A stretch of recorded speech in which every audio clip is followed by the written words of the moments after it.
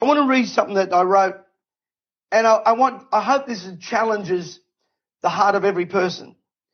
When I look at our nation right now, I see a nation in complete disarray, politically, economically, racially. But I also see another thing happening, an awakening, a spiritual, a political, and a national one. Although we may not address all these issues today, I believe that every one of us can see and feel that something is wrong. I want to make a statement right up front, which our nation needs to understand.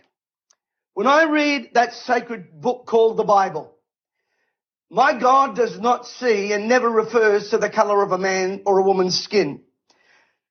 In the book of Acts, it says he has made us from one blood, every nation of men, to dwell on the face of the earth, and he has determined their pre-appointed times and the boundaries of their dwellings, so they should seek the Lord in hope that they might grope for him, though he is not far away. In the book of Revelation, and believe you me, we are knocking at the door of this very time of what many call Armageddon.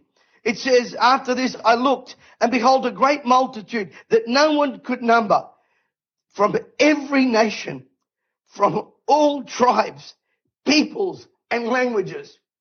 All nations, tribes, people, and languages. Nowhere does God mention color. Nowhere. There is one color that runs through the heart of every single human being. It's called blood red. But those that are discontented, the retributionists, those screaming for vengeance, they're not after reconciliation. They want punishment. They want justice. Well, if our political leaders and some of our extreme lefties like the Lydia Thorpes and the Bernies of our world want justice, let me tell you, justice will start at the subpoenaing of your conscience before the throne of Almighty God. And let me add this. If he were to do that, not one of us would last. You see, when I read a sacred book called the Bible, which they are trying to discredit, disrepute, and eradicate, I read a book about reconciliation based on this, forgiveness. And let me remind every one of you that that word forgiveness means this: to cancel the debt. But what they are doing right now, Albanese, and might I say even some of our Liberal members, apart from a few, and I'm very grateful for the likes of Senator Alex Addick and some of the other people that are standing, they are not for redemption or for healing. No amount of constitutional change, no amount of virtual signaling, no amount of dollars can do what the almighty hand of God can do. We have wasted billions on fake reconciliation, squandered billions on a pharmaceutical industry which has caused people to die unexplainably, and yet without any remorse or any recantment from our government officials. Where will our nation be in the next 10 years if we don't do something now? There will be no reconciliation. There will only be depletion, punishment, controls by elitist people, identity addiction, addiction to drama, addicted to the whims and the wants of unelected officials who want to control us. Every fiber of our being, every moral compass that they are signaling us to is leaving us confused, fearful, deluded, segregated, and alienated.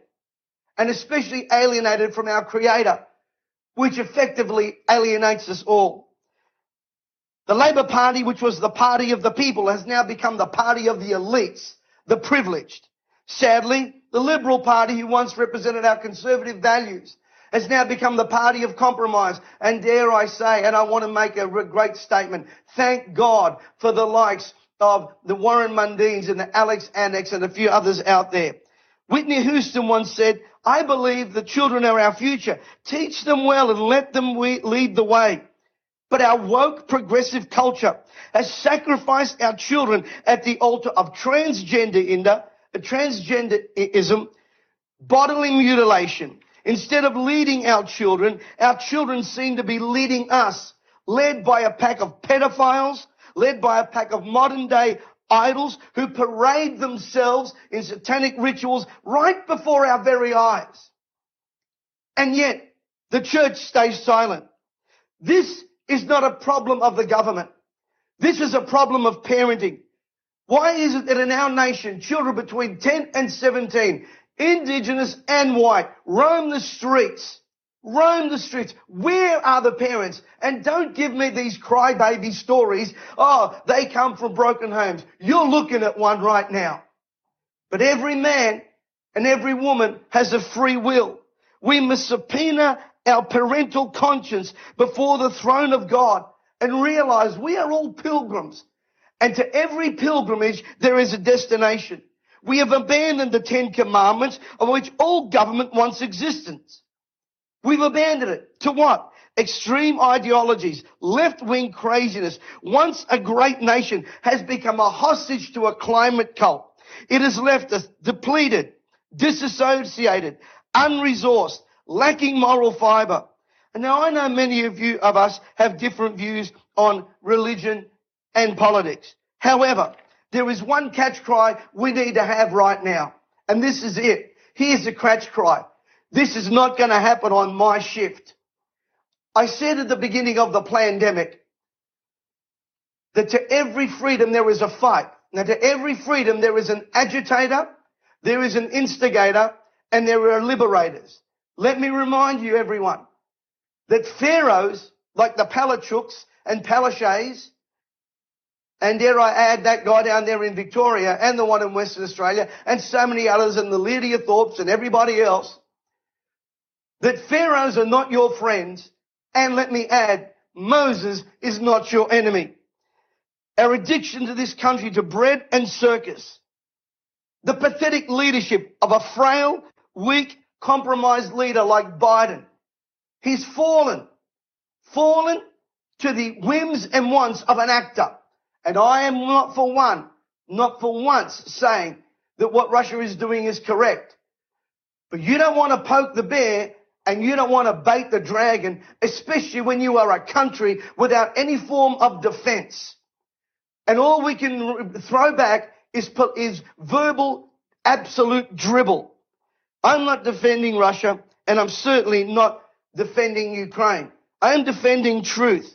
We want this nation to be free, and we need to fight for freedom. The battle is in the mind.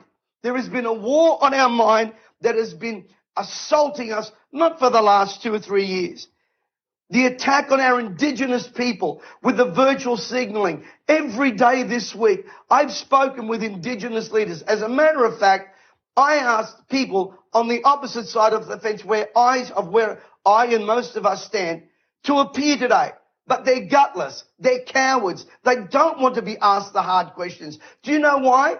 Because they vacillate from one to another.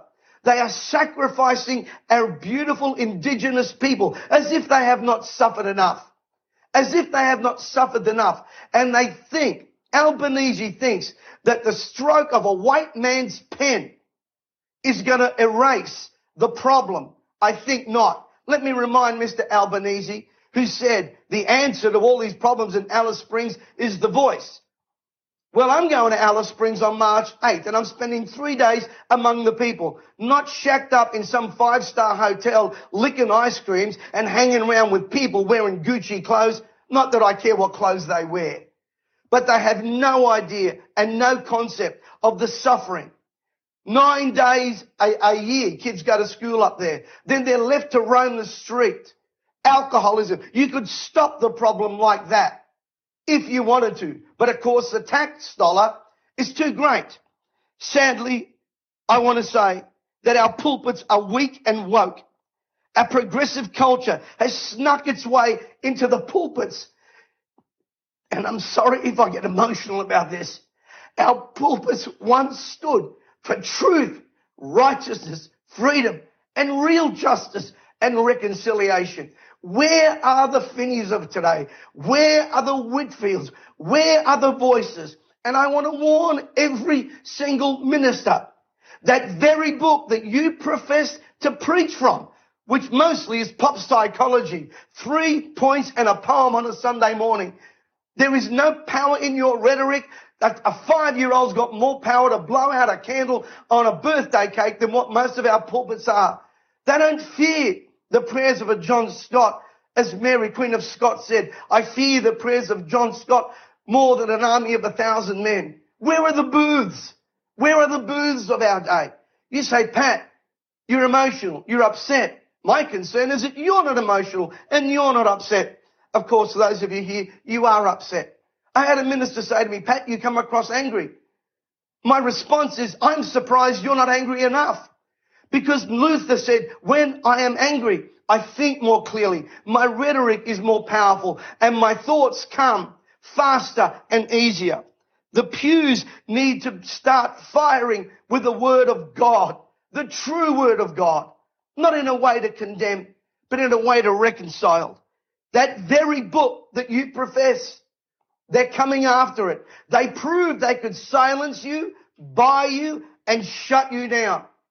Yet on the other hand, there is a great move. Later on today, you'll hear from 2 great men experiencing 2 great awakenings. We have a choice.